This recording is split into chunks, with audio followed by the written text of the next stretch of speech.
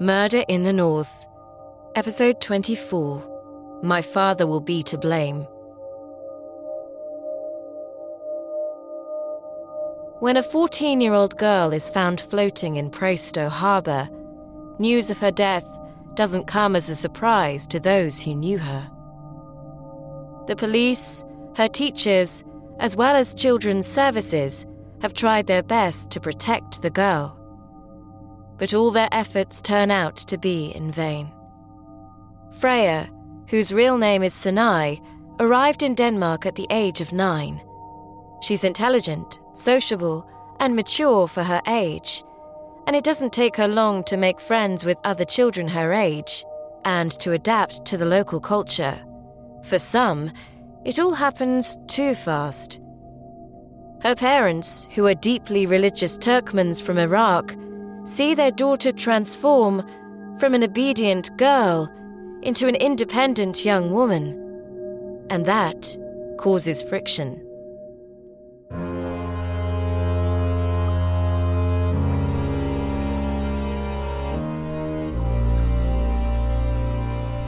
You're listening to Murder in the North, a podcast about some of the most shocking criminal cases in Scandinavia.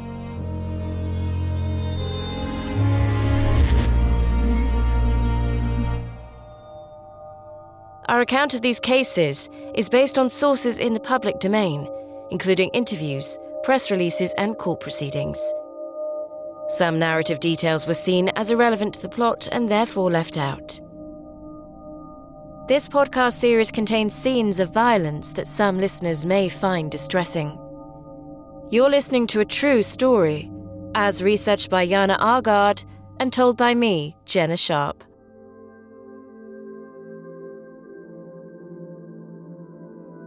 In the early 1990s, Sanai's father, Ashraf, deserts the Iraqi army and flees to Istanbul. A few years later, he's joined in Turkey by his wife, Sehela, and their daughter. In 1996, Ashraf leaves for Denmark, and on arriving at Copenhagen Airport, he applies for asylum. He tells the authorities that he spent time in an Iraqi prison following his desertion, but that his wife managed to free him by bribing a judge. After 10 months in an asylum seekers centre on the island of Bornholm, he's granted asylum and he applies for family reunion. In 1997, he welcomes his heavily pregnant wife and his 9-year-old daughter Sanai in Denmark. The family is allocated a home in Præstø, some 80 kilometres south of Copenhagen. But the transition from a refugee life to one in a Danish terraced house is anything but smooth. In the autumn, Sanai starts primary school. This is the first time in her life she's ever been in formal education. And it takes her a while to get used to life in a Danish school and to learn a new language. While in Turkey, she had taught herself Turkish. Soon, Sanai's behaviour changes. She doesn't want to play with dolls anymore and starts behaving like a teenager. Her teachers think that she may be older than her parents claim she is. In Year 8, when Sanai turns 12, she gets her period for the first time. That now makes her an adult in her parents' eyes. Her mother wants her to stop going to school and look after her little brother, who was born shortly after they arrived in Denmark. It leads to a conflict between her parents and the school. Sanai is smart and eager to learn and now speaks fluent Danish, yet her parents want her to help out at home. While Sanai may be lagging behind her peers as far as schoolwork is concerned, when it comes to life experience, she's well ahead of them. She thinks deeply about the meaning of religion, wonders why there are multiple religions and whether some are more righteous than others. She also often meets up with a boy from another school, but never mentions him at home for fear of her parents' reaction. Sanai's form tutor, Lone Jensen, likes her and sees the girl struggle with her parents' expectations. Sanai feels Danish and would like to be called Freya. To her father, that's a slap in the face. Ashraf's life in Denmark is far less interesting than he'd hoped. He attends the local language school and works cash in hand as a dishwasher in a pizza restaurant. And his wife is always on his case about becoming more involved in Sanai's upbringing. He does so by disciplining his daughter. He hits her with the flat of his hand, with his fists, and sometimes even with a curtain rod. In March 2000, Sanai's form tutor notices that she's looking sad and that she's missing classes. During a chat, Sanai tells her mentor that the violence is making her scared to go home. And not only that, now her friends have threatened to tell her parents that she has a boyfriend, and that's bound to result in further punishment.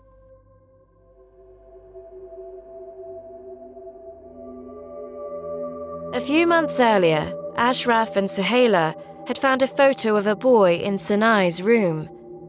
It enraged Ashraf so much that he tried to strangle his daughter with a cable until she lost consciousness. Lone tells Sanai that child services can remove her from her parents' care if they're violent towards her. With the girl's consent, the form tutor then contacts the police. It turns out she's right. The police talk to Sanai and arrange for her to go to a foster family that evening. The next day, the police interview Sanai as well as her parents and her friends. Sanai says that she doesn't understand why her mother and father beat her.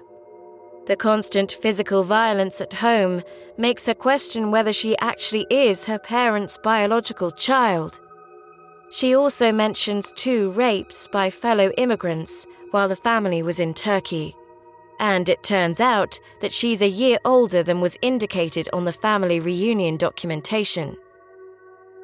But above all, Sanai is worried about her little brother's safety. If her parents think nothing of hitting her, what might they do to him?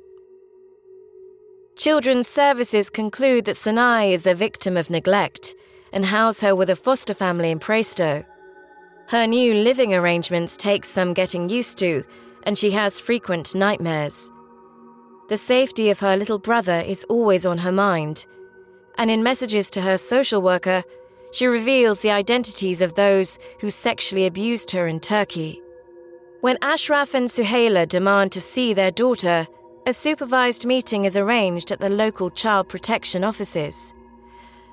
At this gathering, Sanai's parents put a lot of pressure on her and try to convince her to come home, not least because of the shame they feel of having a daughter removed by the authorities. They try to keep it a secret from the outside world and claim that she's gone back to Turkey, but Sanai won't be talked into returning home. She has a boyfriend, likes to go to school, and loves being in Denmark. She wants to be known as Freya and doesn't want to be a Muslim. She even asks her foster mother if she can call her Mum.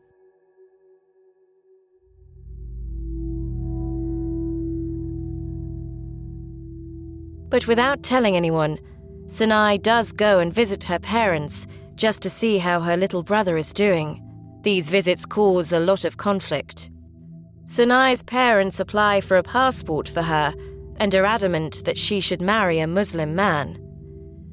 During an argument over whether or not she's pure, Sanai tells her parents about the 2 rapes in Turkey. Ashraf threatens to murder her Danish boyfriend because he must have taken her innocence. In response, Sanai yells that there was nothing left to take. She flees the house and begs a taxi driver at the station to come to her aid because her father is chasing her. "Help," she says. "My father wants to kill my boyfriend. Call the police." Because of the ongoing procedure, the police respond at once and take Sanai safely back to her foster family in Presto. The police then conclude their investigation, and the Public Prosecution Service charges Ashraf with mistreatment of his daughter.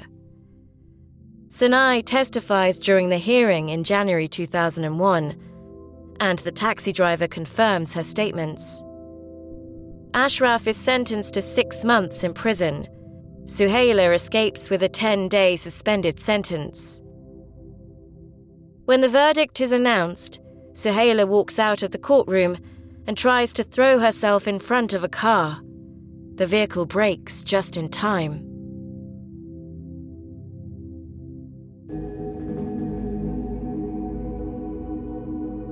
Suhaila is now pregnant with her 3rd child. While her husband is away, serving his sentence for mistreating Sinai, she puts huge pressure on her daughter and the staff at Child Services to get her home again. There will soon be another little person to look after. Ashraf is released in June. Fearing for their reputation, her parents now promise Sinai the earth. In a strange way, Sinai now actually has some power over her parents. And so, after 2 years with her foster family, Sinai moves back in with her parents at the start of 2002. She tells her former foster carers that her father has been transformed by his time in jail. But Sinai soon questions her decision. Her foster mother is extremely worried too. She loves Sinai and is scared that something will happen to her. Sinai tells her, "If something happens to me, my father will be to blame." When Sinai returns home, her parents try their best. She's given more freedom than before. She's allowed to go out, and they even let her bring her new Turkish boyfriend home. They want to meet him. The downside is that Sinai starts going to parties and misses a lot of school. But Sinai's mother has had a difficult pregnancy, and shortly after the birth, she and the newborn girl have to go into hospital. While she's away, Ashraf is expected to keep an eye on their elder daughter. Sinai has been living back home for about 3 weeks when she disappears around midnight on Saturday, the 8th of February. She had invited her boyfriend, his younger brother, and a couple of friends over. They spent the evening drinking and dancing and making a lot of noise, much to Ashraf's annoyance, and that of their neighbours too. Later, Sinai and her father drive to a nearby petrol station to buy a prepaid SIM card. At 9 a.m. on Sunday morning, a fisherman calls the police. He has found a lifeless body in the freezing cold waters of Prasto Harbour. It's a girl, or a young woman. She has no phone or any form of ID on her. The emergency services try to resuscitate her at the scene, but eventually she's pronounced dead. The gaping wound on the back of her head led the police to believe that they aren't dealing with an accident. The autopsy confirms their suspicions. The victim has been beaten over the head with a blunt object, hit in the face, and her arms show signs of defensive injuries, which suggest that she put up a fight. The cause of death is a combination of violence and drowning. It's difficult to say how long her body may have been in the 7-degree water, but forensic investigators later put the time of death at somewhere between 3 and 9 in the morning.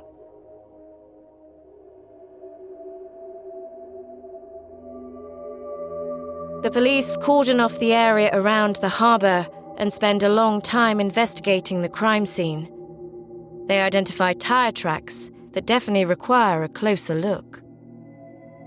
Later that Sunday, the 9th of February, the local police hold a press conference about a girl found murdered in Prasto Harbour.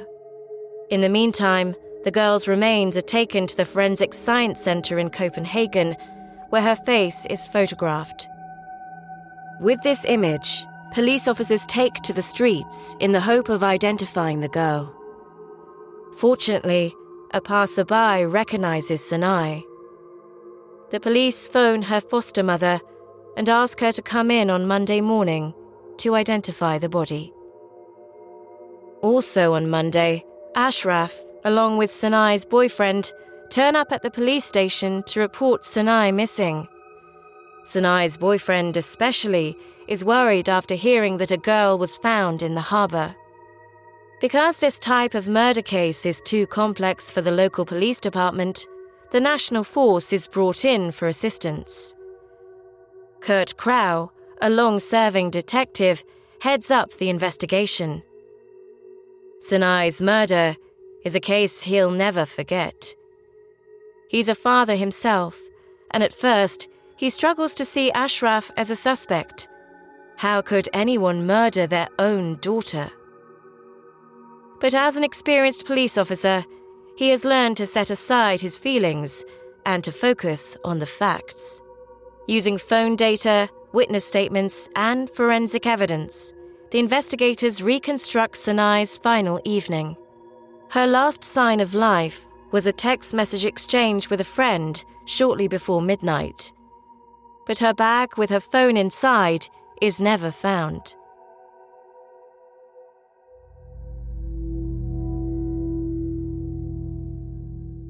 The tracks in Prastow Harbour are found to be a match for the left tyres of Ashraf's white Toyota Corolla. But then again, hundreds of cars in Denmark are fitted with those tyres. The family vehemently deny any involvement in the murder. They point the finger at, in their words, Sanai's many boyfriends. One of them must have harmed her.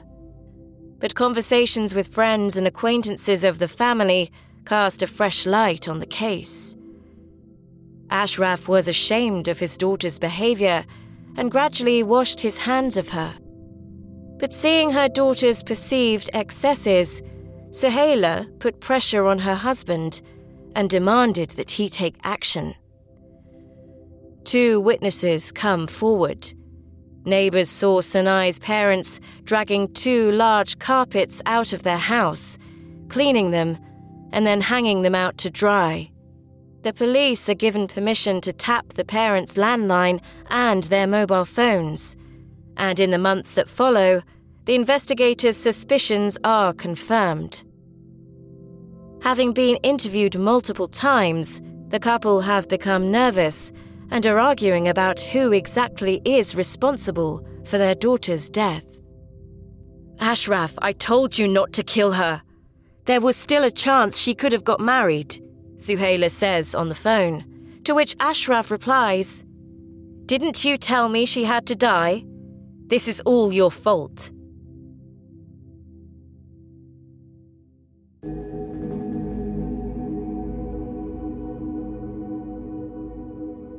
In June, some 4 months after Sanai's death, her father is arrested. He's prepared and immediately contacts a lawyer, and when he appears in court, he enters a not guilty plea without showing much emotion. He's remanded in custody, so he can't obstruct the investigation. Meanwhile, his sister-in-law gives a statement outlining everything Ashraf did on the Saturday leading up to Sanai's murder. It's also discovered that the couple lied about their escape from Iraq and how their sister-in-law was brought to Denmark under false pretenses and forced to marry Ashraf's brother. The Special Crimes Unit, which deals with human trafficking among other things, opens a separate investigation to look into these claims. In November, the police conclude their investigation into Sanai's case. Charges are brought, and the trial is scheduled for the spring of 2003.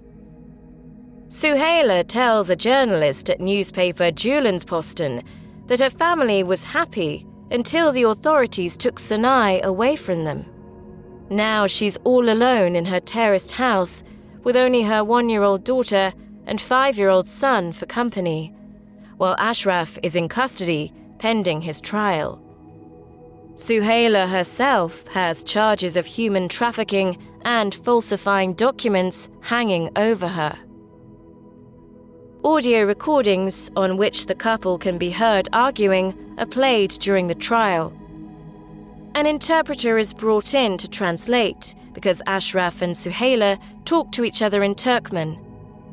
However, on several occasions, the defense claims that the translation is incorrect or that the conversation isn't about the daughter but about the sister-in-law. And outside the courtroom, an altercation takes place when Suhaila verbally attacks Sanai's former tutor, who's due to give evidence. "You're my daughter's real murderer," she shouts. When it's Suhaila's turn to testify, she keeps contradicting herself, and the public prosecutor soon accuses her of being a volatile and manipulative woman, someone who has total control over her husband. Yet he can't pin anything on her. There's no physical evidence. The Public Prosecution Service has to build its case using recorded conversations, witness statements, and the tire tracks found in the harbour. Ashraf himself continues to maintain his innocence. In exceptionally clear instructions to the jury, the judge formulates his take on the case as follows. It's unlikely that Sanai committed suicide or that she was a victim of a sex crime. The tire tracks and the conversations between her parents are the evidence upon which they should decide the case. The jurors reach a decision after 3.5 hours. Ashraf is found guilty of his daughter's murder. He's sentenced to 14 years in prison and has his residence permit revoked. A year later, the Supreme Court upholds this decision.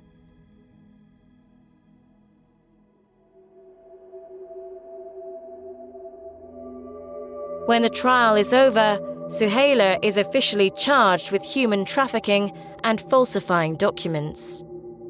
Ashraf is charged with aiding and abetting human trafficking while in prison for his daughter's murder. He accepts his subsequent deportation to Iraq, but that doesn't stop him from writing a letter to his brother in which he threatens to kill him for not lying to the police on his behalf. "I'll kill you, just like I killed the unbelieving Sanai," he writes in a letter from March 2005. Detective Kurt Krau can breathe a sigh of relief. He still struggles to understand how a man can murder his own daughter. But now, at last, he has the confession that he'd been hoping for. Suhaila is found guilty of human trafficking and sentenced to 30 days in prison. She's also banned from entering Denmark for 5 years. This penalty is later reviewed by the Supreme Court and the deportation revoked because the police waited too long to prosecute. The Danish Criminal Code contains no concrete passages relating to crimes in which family honour is the main motive. However, these days, all instances of honour-based violence, defined as crimes informed by cultural or religious practices and attitudes to family honour, are carefully recorded. More than 100 women from a migrant background living in Denmark have received a new identity and a new home in an undisclosed location because they feared being killed by a family member. In 2009, Ashraf is deported from Denmark and put on a plane to Iraq. Suhaila and her 2 children continue to live in Sjælland, Denmark's largest and most populous island. From Podimo, this is Murder in the North. A new episode every week wherever you get podcasts. And for early access to episodes and to listen ad-free, subscribe to Podimo UK on Apple Podcasts.